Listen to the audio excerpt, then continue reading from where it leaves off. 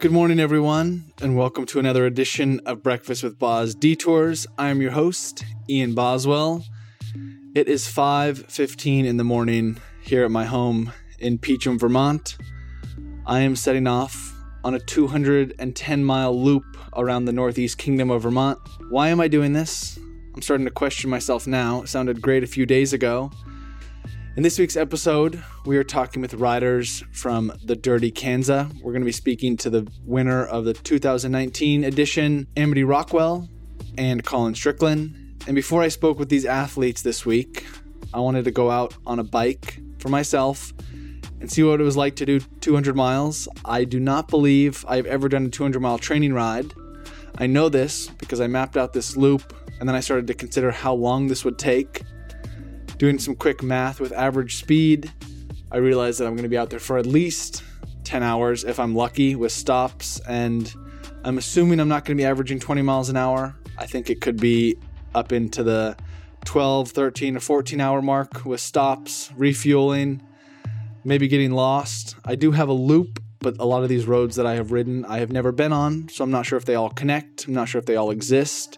I've got some coffee, I've got some oatmeal, and to be honest, I'm actually pretty nervous. I've done big races like the Tour de France, but I am nervous for a 200-mile training ride. I think I'm just nervous because there's so much that I don't really know about it.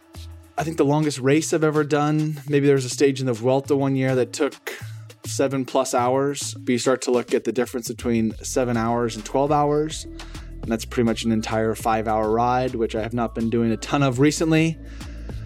So I'm going to bring you along my ride today. I'm not taking my recorder. I will have my phone. I have plotted out a few Maple Creamy stops up in Newport, one back in St. Johnsbury when I get close to home.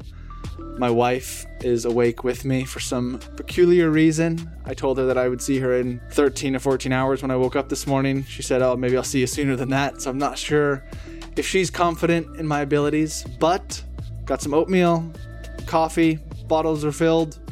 Bars are packed, tires are pumped, and I'm about to hit the road. I'll catch you all out there. Well, I am halfway through my tour of the NEK DIY DK. I'm up in Canaan, Vermont, in the far northeast corner of the state. I can see Quebec up in Canada from here, and if I look over the Connecticut River, I can see New Hampshire. I have just stopped in the town green. There's actually a little parade going on, so I'm letting some horse passes before I find my way to a general store and try to restock. I'm almost out of my SIS nutrition products, so time to restock for something more. Need some water, maybe something with some electrolytes as well. Just put on another layer of sunscreen.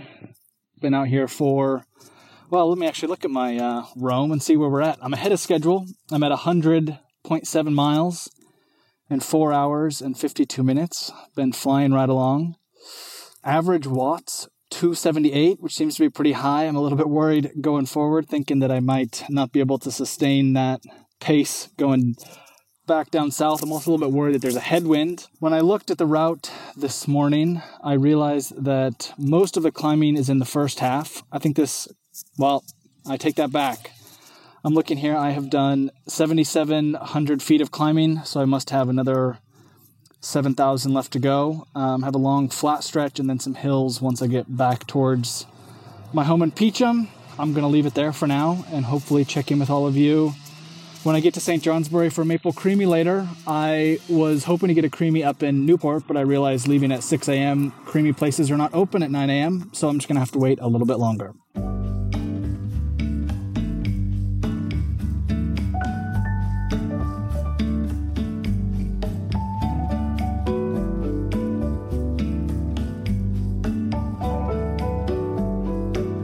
Alrighty, 20 miles to go. I've done 180 miles, just over 9 hours. Felt pretty good until about mile 160. Had a 10 or 15 mile little stretch there where I was not feeling good. I just stopped and met my wife for a Maple Creamy in St. Johnsbury, 20 miles from home. So the last 10 miles coming into St. J, I felt better knowing that I had a Creamy on the way and a kiss from my wife.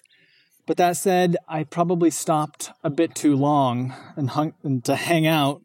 Kind of felt like it's, on a long road trip. When you get to that point where you're like an hour away from home, you kind of just want to get it done. But I am happy that I stopped and got an extra large maple creamy. Yeah, into the last 20 miles. I am pretty sore. Getting up off the grass after eating that ice cream, I was moving like an old man. So, tip to anyone out there at Dirty Kanza as a never-before participant of the event, don't stop for too long. It's hard to get going again. So I will finish this up when I get back home in hopefully around an hour.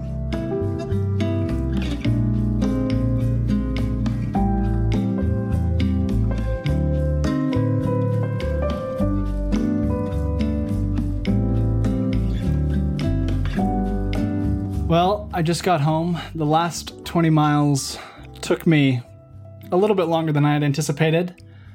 Gretchen is cracking me open a beer. I feel more comfortable on the bike than I do now that I'm off the bike, walking up our stairs. Thank you, Gretch. Some stats from the ride today. So, I did 202 miles. It took me 10 hours and 33 minutes. I had 14,000 feet of climbing. What else we want to know about? Average power of 254, which is actually surprisingly higher than I thought. I was aiming for 20 miles an hour. I know that's what Colin Strickland did last year at DK. I feel like DK has a little bit less climbing, but probably has definitely more technical and rough surfaces. So all the more impressive to Colin Strickland. And with that, if you didn't know what we're talking about today in Breakfast with Boz, I'll let you know now. We are talking about the big one, Dirty Kanza, today on Breakfast with Boz, being served by Wahoo. Alongside 2019 Dirty Kanza 200 winners Amity Rockwell and Colin Strickland, I've also decided to add my good friend Marshall Opal to this episode. Marshall competed in his first Dirty Kanza last year in 2019. I wanted to call up Marshall and get his perspective because I felt that his approach and also his experience at Dirty Kanza was very different than Amity and Colin. Marshall did not win the race. He did have a great time and he had a lot of great things to say. So our first guest on today's episode, talking about Dirty Kanza, is my good friend, the best man at my wedding, the man in the van, Marshall Opal. Marshall, thanks for coming on. Well, it's good to be here chatting with you. Well, we are talking about Dirty Kanza. You were out of my house for my wedding last year, a couple of weeks prior to DK, and you probably did not do the riding or the prep that you needed or that other people were doing, but you still got out to Emporia and did your first ever Dirty Kanza. Tell me about it. Yeah, I had heard about Dirty Kanza being this sort of, it was almost like a mythical event to go out and go ride Kanza. It was there was so much stir and buzz about it leading into it. So I was definitely just excited. And I drove out, I drove out from Denver, and I remember crossing into Kansas, and I was driving out with a buddy, and you start seeing other cars with bikes. The closer you got to Emporia, you started seeing more cars with bikes. And I just remember people honking and waving. And there was this collective knowing that like we were going into this crazy experience. And everyone was just, there was already hours before we got into Emporia, you're just seeing this trickling in of cyclists coming from all over the place to go do this crazy day out in the Flint Hills together. And that's when I was like, all right, there's something special about this event compared to all the other gravel events. There's something in the air that day before in Emporia. So I was very excited going into it. Well, saying that, kind of like, I just had a flashback to being like a junior racer in Oregon and like driving to a race somewhere in the Willamette Valley. And like you see all these cars, passing you with bikes on the roof, and you get like, when I was 13, 14, you get so excited. You're like, oh, who's that? Like, is that someone new? I don't know. Someone coming to the race. And it's like this like slow build, like a crescendo to the event. And it sounds like you experienced that almost once again at DK. I think that a difference though, and I know exactly what you're talking about, you're going up to a traditional road race and you see, someone else that's definitely, and you might be looking at their bike, looking at, who's this guy? Are they going to be fast? And I think a difference with DK, maybe it's because there are thousands and thousands of riders, but your competition, unless I know you spoke with Colin Strickland, like unless you're Colin or someone like that, your competition isn't actually the other riders. And it's also probably, it's not the course itself. Like, it's a mental battle, and everyone sort of knows that. So there's almost like you can be more relaxed with like, look, if I beat this guy or that guy, who knows, who cares? Once you're out there, it's a battle with your mind to get through this 200-mile odyssey. So I think that sort of, it took the pressure off this idea of another rider was just also going through something incredibly challenging. And there was something unifying about that. Yeah, well, and that's why I wanted to speak to you because, obviously with Amity and Colin, they both won the event last year. They're, the two people out of 3,500 that actually won the event, but that leaves, 3,498 people who are just riding. Obviously, there's like age categories, but you were more in the middle of the pack. I guess in the middle of the pack. You had a very different Kanza experience than those two, but probably something more similar to what everyone else had. You stopped at feed zones. You told me at one point you stopped through an aid station, rode for like a little bit, then turned around, came back, and took a nap in a van. Is that a common occurrence at DK?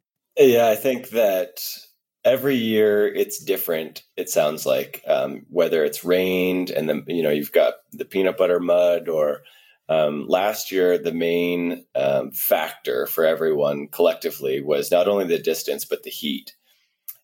So I remember in the morning, some people might have had like a little vest on or something, but I think the start's at 6 a.m. And, I started in just shorts and bibs and a jersey. And you just knew you knew within an hour, like it's going to be warm. You already, that first kind of bead of sweat, and it's not even 7 a.m. And you're like, oh man, like that's where you're just nervous for what's to come. And I actually had the start of Dirty Kanza, when this whole town of Emporia is just, the whole main street is lined with cyclists that morning. And there's just so much anticipation in the air. Everyone is just kind of grinning with just like a gleeful excitement for this crazy thing we're all about to embark on. And I remember the start was so cool. We rolled out of town and I showed up pretty late, close to the start, but I came in accidentally to the front. So I just it's kind of,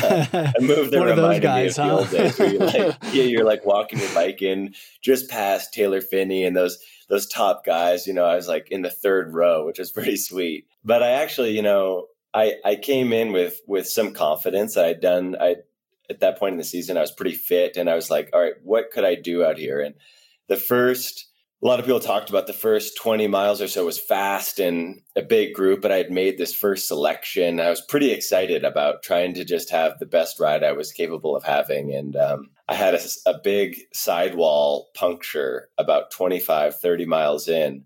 And I actually was missing some important gear it's kind of embarrassing. I was missing some important gear I didn't have a 6 mil to take my wheel off.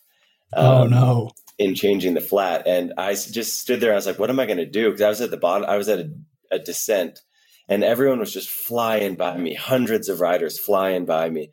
And it was cool. I had to mentally there. I knew that the day had fundamentally shifted for me. And instead of trying to have a result, I was out there to have an experience. And my buddy, Joey, I happened to see flash by and I yelled at him, Joey, and he pulled off. And he, I think he was also glad to take a little break, 25 miles in, it was good. It was good timing, honestly, to wait, we need to eat something, we need to drink, and we need to kind of catch ourselves back up. And I just remember this shift in my head. I patched my tire, got rolling again. And I was like, okay, I've got 170 some miles to go. And it was a cool, unplanned sort of, I think that everyone had something like that happen to them that day but then I was able to meet people, chat with people, look around and really soak in what is the DK experience. And that involved a nap at an aid station. It involved just dozens of conversations with people that I'll never talk to again, but we were able to connect at a level that was, unique to being out in the scorching sun of the Kansas prairie. Everyone out there is connected in that way, and there's just something special about it. So going back for let's say DK did happen this past weekend, I assume you would have been back there. Would have you done anything differently? Would have you showed up at the start line with a different perspective, more of like, listen, I'm not going to try and hang on to that front group, but maybe in the end you'll finish faster? Would have you done more training before? Like what would have you changed about your kind of preparation and mindset running into it from, being a first timer to now going back with a little bit of experience? Well, I definitely would have had my multi-tool. Another thing that I didn't have that was actually kind of fun, I didn't have a GPS unit, and there are no signs out there. And there was a time in the ride last year where there was no one in front of me and no one that I could see behind me. And I was literally looking in the dirt for the tire tracks of when, because there were a few hundred people in front of me. So that was kind of fun, honestly, to navigate that way. But I would probably bring a computer. Although, at the same time, like I didn't know how far I was just riding until I got back to Emporia. And there was something nice about that. But things I would do differently. Not much, honestly. I had good fitness, but I guess in retrospect, I would have blown up somewhere along the way last year, and it would have maybe been a bad, I still had to contend with the heat and the distance. And it was probably, honestly, the best thing that could have happened for me to flat early and then just survive. Because, we started when the sun was just coming up and I finished right as the sun was setting. And it was a magical day. And I could have maybe improved a few hundred placings, but who cares? That's just not it's not something that matters with DK. I think finishing is the goal, and that happened. And so, I think I also told myself I've done that once, and do I need to ride that far again? Like, it's a long way it took me 2 weeks to feel normal again on my bike after that effort. Yeah, well, I was going to ask you, and I haven't told you this yet, but I did my own DK up here yesterday. So I did a 202 mile loop. No. Yeah, just by myself. So yeah, well, it's just a long ways. Like when I was talking to Colin about how long, to map out a loop, like, oh wow, I'm gonna have to go way up here, and then like that's only 100 miles. Then I have to like somehow find my way to get back. But it's it's a whole day. I guess in an event, in a race, it's something very unique and special because you've prepared for it and you're out there with other people. Doing it by yourself, I felt very selfish. I'm obviously working full time now, and it's like my weekends are precious. So to leave my wife and say like, all right, I'll be back in 12 hours, it felt a little bit selfish, but I'm glad I did it. But it's it's a long time. You go through so many different emotions and just thoughts while you're out there. Yeah. Well, that's 2 hours faster than me during the race. So good job, man. I actually did it in 10.5 hours, but stoppage time and all that. So you actually rode it hard. Yeah, I was pushing. It was mostly pavement. So that was probably 70% pavement, a little bit of dirt. Some of the roads up far north in Vermont, I wasn't too familiar with. So maybe later this summer I will plan a DK complete gravel loop, because that's one thing with Dirty Kansas. Other than the start and finish, the whole thing's on dirt roads, and they're not dirt roads like we have here in Vermont that are silky smooth. Nice they're rough. No, it's super rough. Did you have any dark moments yourself yesterday? There was a moment like around mile 160 that I could have stayed on the pavement, and I knew it was like a little bit of a shortcut. And the route I had planned is like there's some hills at the end, some like super steep little punchers. And I was like, oh, I don't really want to go up these, but then I did. And there was a couple times even on that road that I told this to Colin as well, that I turned off my planned route and then like quickly put myself turned around again to go back onto my route, because like I've planned on doing this, I got to finish it. So there were some moments, and I ran out of water, and my racing mentality is still very much in the sense, I feel like a sense of urgency. It's like there's a couple times where I don't need to stop for water here, I'll be fine, I'll get it down the road. an hour and a half No, later, you I've been out of stop. water. 200 miles. Yeah, no. Yeah, definitely stop before you think you need to stop, especially at those distances, because things can go downhill quickly. Yeah. And it's honestly I guess I like that DK doesn't have aid stations every 20 miles. Like, it's a little bit epic that you're like, I need to drink 2 bottles, fill everything I have, and be careful. You're not just drinking water aimlessly. You're like, okay, I've got 3/4 of a bottle left, but I need to get to, you really have to be smart with your eating and drinking. And I think I also spoke with Colin last year. I remember him just saying how much he was just eating the whole time. And that really was apparent to me at a new level, just how much your body needs in an effort like that. And just to go back to my little story of napping in the van, on the second aid station is when the heat really got to me. And I showed up at my support guy, and I crawled in his van and I just laid there pretty dizzy from the heat. And I remember it was our old friend, Mr. Coca-Cola, that saved me.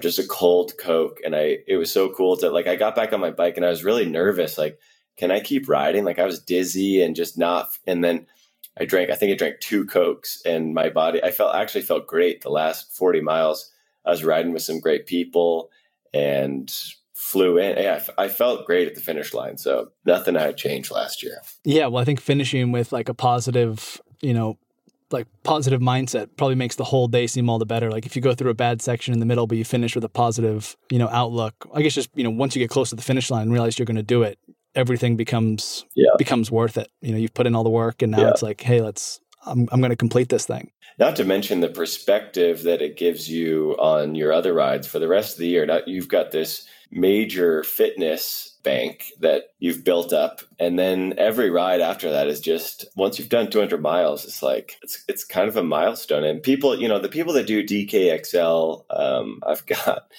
tons of respect for it. It just really shows you just how incredible the human body is and ability to endure.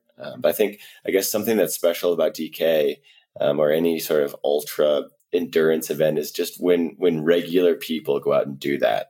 That's impressive. People with full-time jobs and families, and they structure their whole season around. This is a big deal for a lot of cyclists. And boy, fingers just so crossed that the event can be held in its new date in September. Yeah, if that happens, will you be back out there, Marsh? I will be out there. Yeah, I will be. If we're able to ride, I'll be out there riding. Yeah, I'll bring a 6 mil and I'll be out there riding. Awesome, man. Well, I hope to see you there. I hope to see you before then. But if not, then I'm sure I'll be trying to trade turns with Colin. But I'll know that if I need to, I can drop back and hang out with my good friend Marshall. Yeah, no, that's a good plan. If you go ahead and try to win the thing, and if and when something goes wrong, you just hold up and I'll catch you up in a couple hours. Send your smoke flames. We'll have a little Marshall beacon in the sky. Follow the coon. Right on. Yeah. Cool, Marsh. Thanks so much, man. Yeah, man. Great to check. From the middle of the bunch to the first rider in, our next guest, Colin Strickland, and a fellow Wahoo Frontiers athlete. Colin, like Marshall, was a first-time participant in Dirty Kanza in 2019, making Colin's victory all the more impressive. If you want to hear from another winner of the Dirty Kanza, in 2015, you can go back and hear a recent podcast I did with Yuri Oswald. You can find that at wahoofitness.com. Discover Breakfast with Boz. You'll find it there. But now let's hear from the most recent winner of the Dirty Kanza, Colin Strickland. Well, I am joined now by the 2019 Dirty Kanza winner in the male division, Colin Strickland. Colin, thanks for coming on. Hello, everyone. I am curious. There is no Dirty Kanza this weekend, or I guess this past weekend, by the time this podcast goes out. Are you missing not being lining up on the start line there in Emporia? Oh, I'm missing it so much. It was such an amazing event to participate in last year for the first time, and it's a little sad to have to take a step back, but we're all taking a step back together, so we'll get to take a few steps forward. Do you have any desire, aspirations of, there's quite a few different projects going around. Ted King has his DIY gravel. I saw Lawrence Tendam has a Dirty Canceled. Are you going to participate in any of those, or are you going to do your own Dirty Cans? I know you did a huge ride a couple weeks ago, but are you considering doing something like that? Yeah, I did a long tarmac ride, very different as you obviously know. A few weeks ago, just to kind of probe the fitness, and it was pretty good. Probably about 85% of a 200-mile DK effort, or rather, just completing the course effort. So I had planned to do a Dirty Kansas simulation this weekend with my teammate Katie Kansas, a female rider on the program we have. But I had an unfortunate tumble and fractured a rib a little less than a week ago. So I'm going to have a go at some amount of gravel riding this weekend, but I can't promise that I will be completing the entire 200-mile Dirty Kansas simulation. Yeah. But my teammate Katie will be going for it because she's hardcore, and I will be sending out some details via social media on her effort and where she's doing it around Austin, because our gravel roads are vanishing by the year. So yeah, that's awesome to hear. It's riding 200 miles on gravel with a fractured rib would not be comfortable. Yeah, it just becomes a matter of discomfort. I think once you kind of get the initial healing completed. I have never fractured a rib, but yeah, it's the deep breathing and engaging the core. I was actually scheduled to do an Everest challenge with Rebecca Rush, the Giddy Up challenge, this last week. Payson knocked it out, Rebecca knocked it out, and many, many other people. I know this fellow in LA did it on a fixed gear, which was my goodness, bonkers. But anyway, yeah, so I've been a little sidelined and just kind of twiddling the thumbs for the last few days. But, we all go through setbacks. I had a broken pelvis 9 months before winning Dirty Kansas. Oh, wow. So that's one thing I try to tell myself is that's the hardest part and the most consistent challenge in cycling is the setbacks. When you're in good form and you have race day coming, that's kind of the easy part, especially mentally. The real challenges are when life intervenes or an injury happens and you're just not able to train or compete. That's where, it's really challenging to summon the courage and the positivity. That's where, you can go into dark places and have to push through. Yeah, that mental toughness is key. And to let you know, I did my own DIY DK yesterday. Wow. How was that? Yeah. It wasn't all gravel. I'll admit it was probably 70% paved roads up here. We've had some nice weather, so I went out and figured before I spoke to you and Amity and Marshall, I should actually know what it feels like to ride 200 miles. And it's brutal. And like you said, kind of those dark places. There were a couple times when I'd mapped out my loop and had it all loaded. And there were a couple times when I was like, oh, I know there's a shortcut here. And like, I actually went down that road for like, I don't know, maybe a couple hundred feet. And I was like, you know what, that's like cheating. So I went back and, went back to the planned route. But we would find out. Yeah, well, yeah, I did. I would analyze that, I did post that it. Data. But before going out, I went back and looked at your 2019 DK time, and you averaged over 20 miles an hour, which is insane. I mean, I understand you have a Peloton, but that's all dirt roads, rough, the Flintstone. I mean, how hard was that, and how thrashed are you after doing 200 miles on that surface? I'm trying to recall back to that day. It was one of those, I was on a hell of a day, how that goes. It started out, I did not feel good for the first 75 miles. I remember that distinctly, and was just felt on the back foot and just had that feeling of, man, I hope this race doesn't get heated anytime soon. And then, mile 25, we hit the first nasty, rutted, muddy single track. I think Finney and the other EF guys just gunned it, and I was completely oblivious, out of position. Yeah, so barely survived those early spicy attacks. Anyway, it was just not my day until about mile 75 or 80. I had a puncture and had to do a big 20-minute effort solo to chase back on. It was funny. I remember distinctly, I punctured about 30 seconds after Pete Stetina dropped one of his large bottles. It was soon after the first checkpoint. So Pete stopped. I remember he dropped out of our lead group of 25 and doubled back to pick up his bottle, which was probably a clutch move. Yeah. At that point in the race, a giant, ice cold 24 ounce bottle. But about 20 seconds later, I punctured. So I'm dealing with my flat, and Pete comes flying by me, which was kind of encouraging. Because I'm like, yeah, well, okay, it definitely can be done. Let's just, get this sorted and then just deal with the chase. But it was actually that big chase effort that kind of woke the legs up. And from there, it's just some days your body is ready for the challenge. It was one of those days where I just felt like I just kept going fast. I wasn't looking at much data other than just the map and being sure that I didn't miss a turn, and just that feeling of speed. The fastest to average speed is what tends to win a race. Yeah. And I noticed that yesterday. I probably the first 100 miles rode too quickly, and then the last 100 miles definitely slowed down because I just never ridden that long. It's hard to judge and pace yourself, but I guess when you have a peloton, you can kind of sense how everyone else is feeling just based off of the pace in the group, right?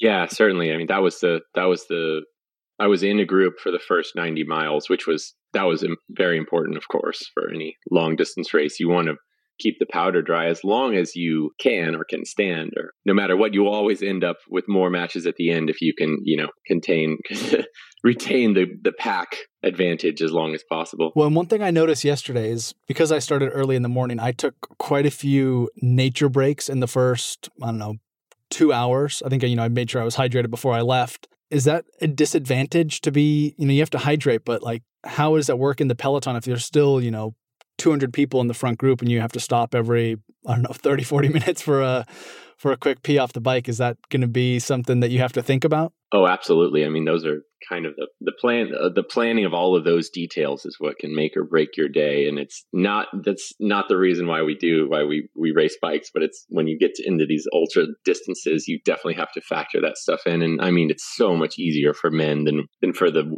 female riders. It's just a whole added challenge of female riders just can't pee off the bike like we can, which is a huge advantage. I definitely did that right as we were rolling. Like as soon as we left town, I kind of dropped back and peed off the bike. I think I did it one more time, but then, once you kind of start sweating, your body, you don't have to pee anymore. Yeah. Well, I mean, that's the thing. Because you kind of start. Yeah. Yeah. You release the fluids via sweat. So yeah, in the warmer months, that's kind of, you reach that kind of equilibrium sooner. So, but until you do, yeah, you have to be on your toes and take the opportunity to, use the gradual descent and position yourself. And then, yeah, if you can pee off the bike. I mean, again, especially in a mass start event, it's a huge disadvantage for women to not have that option. Yeah.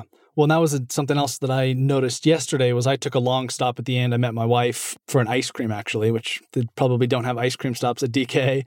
But this was 20 miles to go, and I felt terrible after that. I sat there for maybe, 10 or 15 minutes, and we just enjoyed an ice cream. But that's one thing as an inexperienced rider at DK, one of my tips of advice would be to not stop for too long. It sounds like instinctively you want to stop and rest, but once you stop, it's hard to get going again. And your body definitely seizes up later in the race. Would you kind of share that same advice to people? Yeah, the body, it's in survival mode. When you start doing extreme efforts of any kind, your body kind of starts thinking about its own self-preservation. So it's trying to tell you to stop. So it's literally mind over matter. So you have to mentally, you have to kind of trick your body into going deep into the red. Like people do much more intense efforts, but the body has a pretty low limiter before it starts screaming at you. Long before you're in any kind of danger. So yeah, I definitely don't let the body get the sense that it's reached safety too early. Stay maybe moving. Our checkpoints. I had the kind of full of adrenaline from the rabbit mentality. So I had really quick pit stops. I had I hadn't rehearsed anything, but just as it turned out, I was able to get in and out of the pits. I think the fastest of any of the groups with the least support. So kept it simple and just got in and got out. No, definitely didn't take any extra luxuries. No ice creams for me back at Dirty Kanza 2019. No. Well, you probably had a bunch of adrenaline from winning the race when you crossed the finish line, but how long did it take you to once things calmed down and, you got back to your hotel and, whether you flew back or drove back to Austin, how long did it take you to recover and actually feel fine again on the bike? Because that's a huge effort. I mean, that's, the amount of intensity you're going to experience in, 10 hours racing as hard as you can. I mean, that takes a lot out of you. How long did it take for you to kind of get back to feeling normal again? I really wasn't too devastated by the effort. I do think I have a natural kind of proclivity towards these kind of efforts because I really wasn't too set back. I definitely didn't feel any, the massive DK hangovers I've heard of. And I think those are usually, that's not so much the energy expenditure, which we are all trained to deal with. Well, people, putting the hours in like myself are trained to deal with. I think that would be more of a heat exhaustion effect, which can leave a much deeper mark. The other day I did a 185-mile ride, pretty hard clip. And again, the next day I just wasn't very phased, but we adequately hydrated throughout the ride and we adequately ate and it wasn't too hot yet. So I would say, I think that heat exhaustion can be far more devastating than just a big effort. So yeah, I really didn't feel it that bad last year, but I was very acclimated to the heat. And I think that's a huge factor in how your body reacts, especially after the fact, and how it recovers after the effort. Yeah, well, that's one thing I've kind of just been tuned on to, is that the fact that if DK goes ahead in its September date, that the weather could be far different than it would be in June. It could be definitely drier and potentially not as hot as it was last year.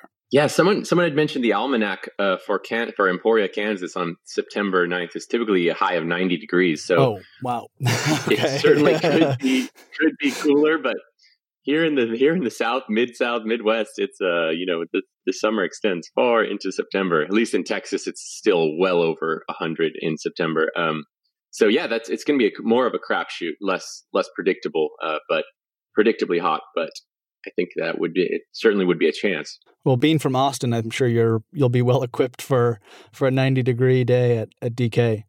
Some people we all like the environmental stressors that give us a bit of an edge, and I like the heat. Definitely. Well, how do you think DK changed you as a rider, but also your perspective of racing these long events? And obviously, you went from, I was on the trainer the other day watching you race some Red Hook crits, which is insane. But now, being the winner of DK, this is a huge kind of turning point in your life. What's been the biggest thing that's changed over the last 12 months now?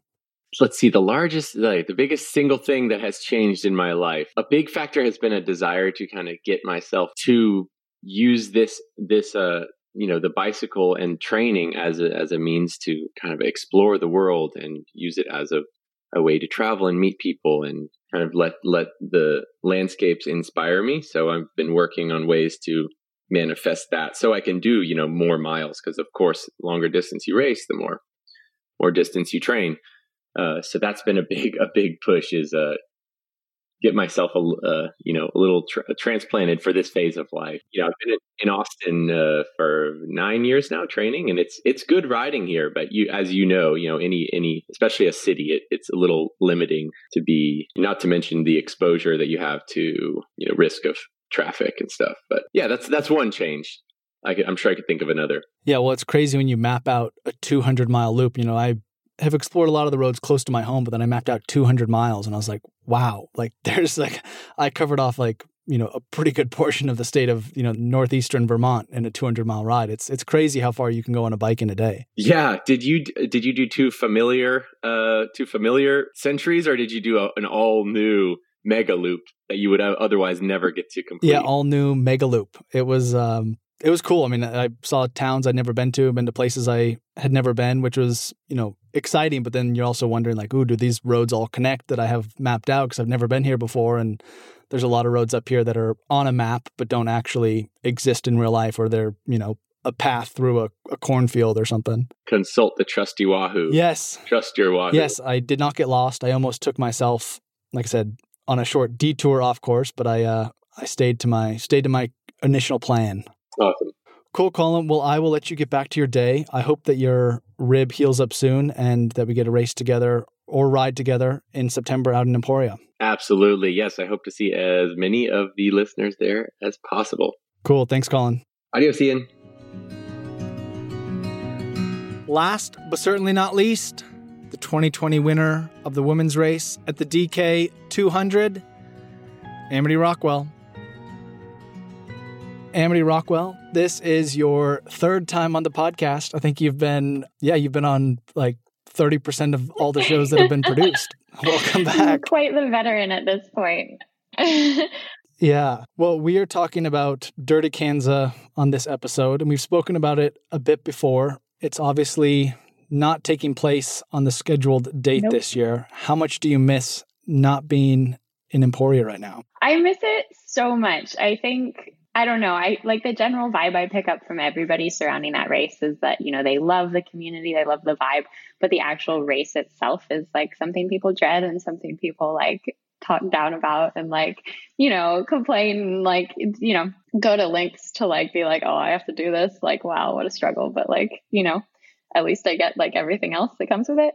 And for me, I mean, you know me, I miss, you know, riding those 200 miles as much as anything. I think it became like super clear to me that like that was going to be one of my favorite races, whether or not I was good at it. When I did it the first year and had a horrible time and everything went wrong and I still finished and I was like, that was amazing. Like, let me do this again.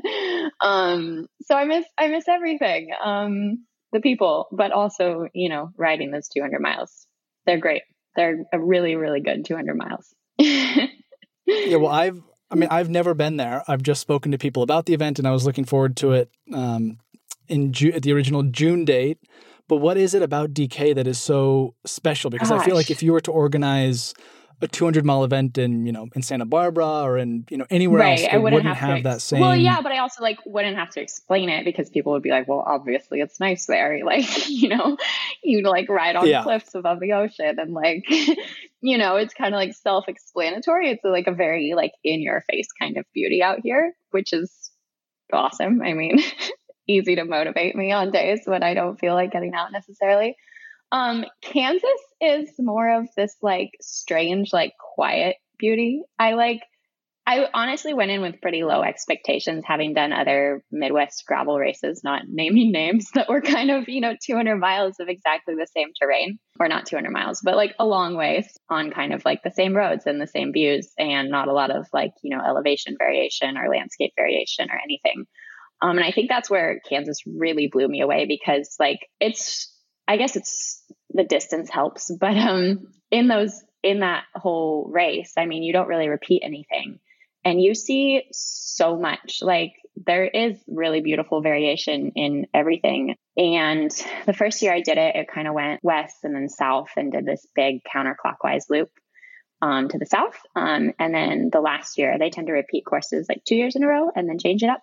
So last year we actually went north first and then west. So it was kind of this like big loop to the northwest of Emporia. And even just the two of those were so different. And it kind of keeps you on your toes and it's beautiful. I mean, it's definitely like way, way different than the kind of beauty I'm used to. But yeah, I mean, it was nothing short of exciting. That's like, and that sounds really weird to say because everybody else is like 200 miles of gravel sounds like kind of dull to a point. But I don't remember, any time out there when I was necessarily like bored or like, in need of stimulation. Yeah, well, that is interesting that you say, I grew up on the West Coast. If someone tried to sell me on a 200-mile ride in Santa Barbara or Santa Cruz or something, I'd be like, oh, yeah, that's awesome. Yeah, like we wouldn't but really just need having to never sell really it. spent any time in the Midwest. Yeah. But it is amazing what they've created. Yeah, I think anybody doing it for the first time has reason to be very excited about that aspect of it, about all aspects. But, it bothers me when people like, downplay how nice it actually is. And it's unexpected, which makes it, all the more nicer, I guess. Well, if DK just happened to be tomorrow, let's say we just could flip a switch and everyone said, all right, you jump on a plane, you're at Emporia tomorrow. Mm-hmm. Would you be ready for it? Could you repeat your win if the race was tomorrow? That's hard to say. I haven't been the most consistent out here just because, I haven't felt the need to put myself under that kind of pressure. And I'm kind of in, back in off season mode where it's like, okay, like ride if I feel like it. And most days I feel like it. And like some days I even feel like, doing stupid things, and like, riding too far and, getting in things. And other days I'm like, well, I'm tired. I'm not going to do anything today. And I kind of like afford myself that leniency because it, it keeps me excited about riding when I do want to ride. And then, when we're racing, I kind of put in a more concerted effort to at least be more consistent. And I haven't been doing that. That being said, I have had really good races kind of fully in this mode or like the first race of the season where I'm not, necessarily super dialed. And then like, last year I didn't exactly show up being like, yeah, I'm going to win this thing. So I think kind of the mentality I take is that nobody is ever really ready. It's impossible to be ready for that just because you don't really know what it has in store for you. So, I mean, I'd be like a little bit scared. I'd for sure be nervous. I mean, I'm always nervous, even if I'm doing the most, but I would love that to happen. I'd be curious for sure. I think the odds are pretty low, but I mean, they're not non-existent. Well, maybe everyone's in the same boat. Maybe everyone's, having not trained as specifically for an event, so we'd all kind of show up on a level playing field. It's so hard to tell because, I mean, on social media, people love to be like, oh, I'm training so much. I'm like doing all this. Look at these things I'm doing. Like, and I've tried to not do that because honestly, like looking at that stuff just stresses me out mostly because that's not what I'm doing. And I certainly have other like close friends I've talked to who are very much doing the same thing. I just had a really good conversation with Amy Charity, not to rat her out, but like we had a really good conversation after SBT was canceled. And I was like, I don't know how people are like Everesting right now and like doing all this stuff and making a show of like, going all in on training and like, all this nonsense. I'm like, that's just not how I operate. And she's like, oh God, I'm so glad you said that. Like me neither. She's like, some days I ride, some days I don't do anything. And I was like, yeah, same. So it was really cool to like, kind of like find that, solidarity in somebody when, a lot of other people are trying to still seem like very responsible athletes during this time. And I was like, well, I'm human.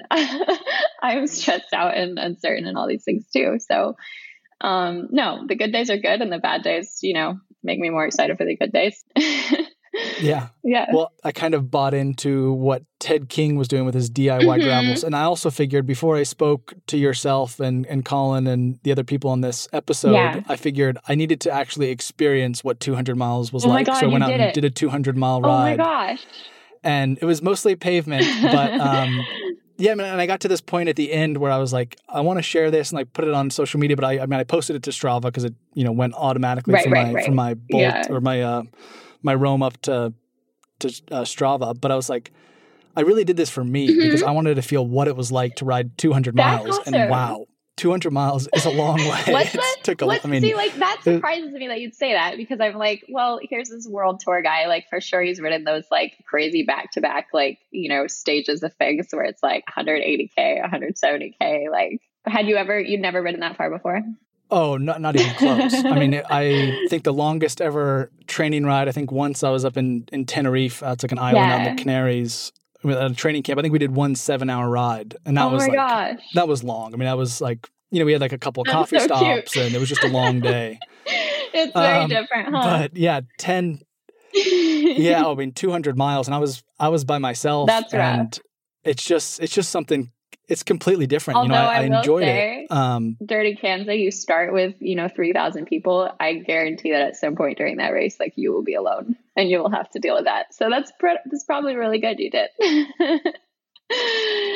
Yeah. When it was very much like an exploration of myself and my mind of like, can I do this and will I complete this? It's something that is really unique to push yourself that far. And I was more nervous about, going on this, I won't say a training ride, but this adventure ride by myself than I was, starting a big race because I'd never done it before. And it's one of those things, like you said, you can prepare for it, but you can't really, you're not going to go out and do a bunch of 200-mile rides to practice. Yeah. I mean, there's some crazy people who do, but no, I did a bunch of like 160, 170 mile-ish leading up to last year's. Kind of like once a month would make sure I kind of like push that edge for myself. But yeah, never 200.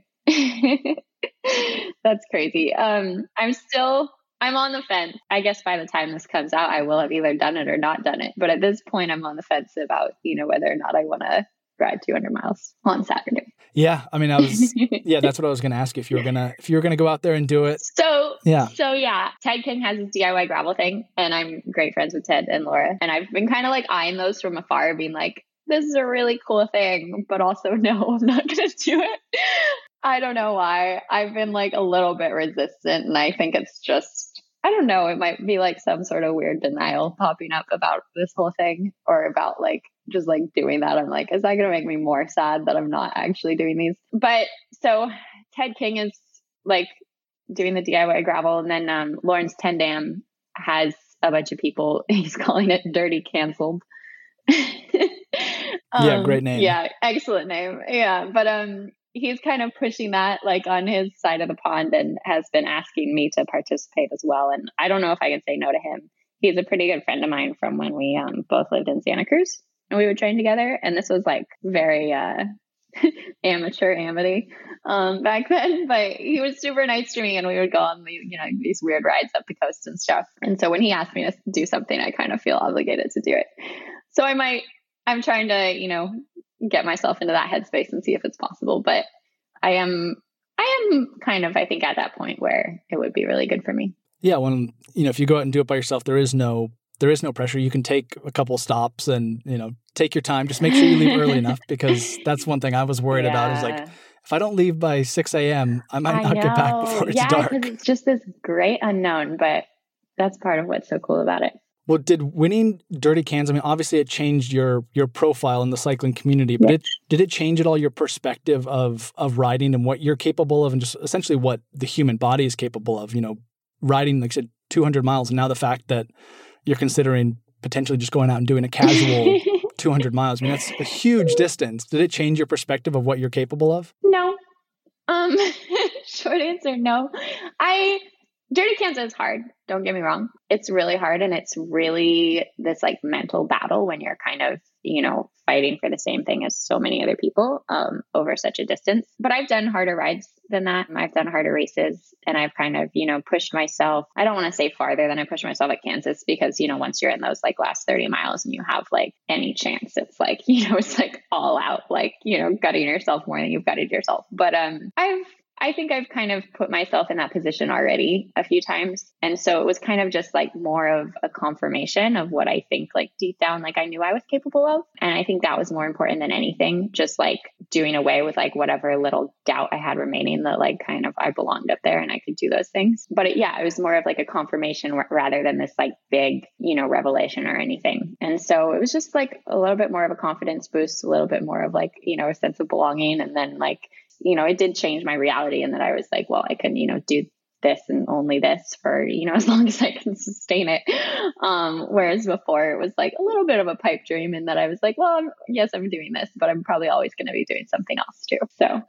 Yeah. Well, you very much are in that position now, and you are, the reigning DK champion. Mm-hmm. And I went for a ride today with my neighbor. I have a neighbor, Francesca. She's 17 years old. She got into cycling. She had an injury running. Sounds like me.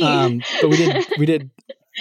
Yeah. Well, so, you may not realize this, but you are a huge inspiration for her, to yourself, sweet. You're Amity, you're just you, but to her, we rode this morning. We did 2 hours. She has come a long way since I've been helping her with some training for the last couple months. And at the end of the ride, I was like, hey, I'm speaking to Amity later. Do you have any questions for her? Oh my gosh.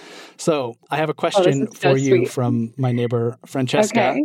And one of, we were on the ride, we were talking about, what, she's 17, which is, surprisingly for female cycling, there's not many riders her age. I certainly was not trying to race on a bike gravel. At that time. I was still running. Yeah. Yeah. So her question is like, when you were kind of first getting into cycling, yes. What sort of support network and, did you have mentors or other female athletes or male athletes that you looked up to that kind of helped you along the way? And what was like the most important kind of information and support that you received when you were first getting into it? Oh, wow. That is a big question. I will say when I was just first kind of playing with the idea, like not even in a space of like, I'm going to be a cyclist, I'm going to do bike races. I was still in college and I was running for my college, but, dealing with nagging injuries, kind of like getting a little burnt out, having some questions like, why am I doing this if it like continues to destroy me? Not that bike racing isn't going to, lead you to those questions at some point, but, I was having those questions with running, and that's when I started just, naturally to turn to the bike more. And almost immediately, I guess I found people and was really lucky to do so. You kind of hear mixed things about, bike culture and like, how nice people are versus like how cliquey people are. And that's kind of been like an interesting dynamic to me coming from running, where like everybody who runs is your friend immediately. And there's no like, ego imbalance or any of that. But I was very, very lucky to kind of find a few like college friends who were also very into it, who helped a lot. And then to move back home to the Bay Area, where there's an obvious community for it. I just I guess I took the leap and I started showing up to smaller group rides, whether it was ones that were just locally organized or locally in Sausalito, we had Ngamba. And I remember one of the first group rides I ever went on was when Ted King launched his Untapped Maple line. And they like hosted him and they're like, we're going to do a ride around Hawk Hill. And I was like, oh gosh, I want to meet Ted King. That's so cool. So I showed up and I was like so scared. And I was like, what am I doing here? But everybody was really nice. And I was so glad I did. Granted, like not all, of my experiences kind of in that realm have been, positive. You definitely show up to group rides sometimes and feel like the odd one out, or you're, the only female, or like, somebody makes some comment, or like you get dropped like in the first 10 miles. Like I've been there and that's all happened to me. But I think as long as you kind of let it like fuel this little fire in you of just like wanting to be better, or just wanting to find that space in cycling that's right for you, I think that's also kind of where we're so lucky, is that there's so much variety just within cycling itself. So where, if something doesn't fit right, you can go try on the next thing. And I hope that, gravel, provides that like, space for a lot of people, because I do, as many, issues as it has, and as many like growing pains as, we see it like run into, I do like to think it is kind of the most inclusive in that. I don't know. I truly believe it's for everybody. So, I mean, it did, I guess, to come back to that question, which I've, rambled off of, it required a sort of like swallowing my pride and just showing up and, letting whatever happened, and kind of letting that be like, I guess a little like check-in for like where I was and what I liked about it. And, you meet people. It takes a certain amount of like, at least for me, I'm like not that extroverted. I had to, be a little brave about it. But yeah, I think, it does require putting yourself out there a little bit. And that was ultimately just, really healthy for me. Yeah. Well, that's what I advised her. I was like, listen, you have an awesome, you're going to be a senior in high school next year. Like if you could set a goal of going to Dirty Kanza as an 18-year-old, like female rider, that would be awesome. And I think there'd be plenty of people to get behind you and support you, and to make sure that, you can make this dream happen. And then, like you said, you were, inspired and, extremely motivated to meet Ted King. Francesca, my neighbor, is excited to meet you. Maybe in 5 years' time, someone's excited to meet Francesca. Just pass it on. Yeah, if I could send her a jersey or anything, I would love to. Oh, she would love that. She's I've given her some old Katusha kit I see her riding around in, so she would be over the moon. I got her. We can coordinate that. Sweet. Well, Amity, amazing. I will let you enjoy the rest of your morning there in Santa Barbara. Thanks for coming on again. And I'm sure before too long, we'll keep up with the 30% strike rate of keeping you on the show. I hope to. It's always a joy. And I'm so proud of you doing 200 miles. That's not easy. Well, good luck. Good luck if you get to it. Alrighty. I'll see you soon, I hope. Awesome.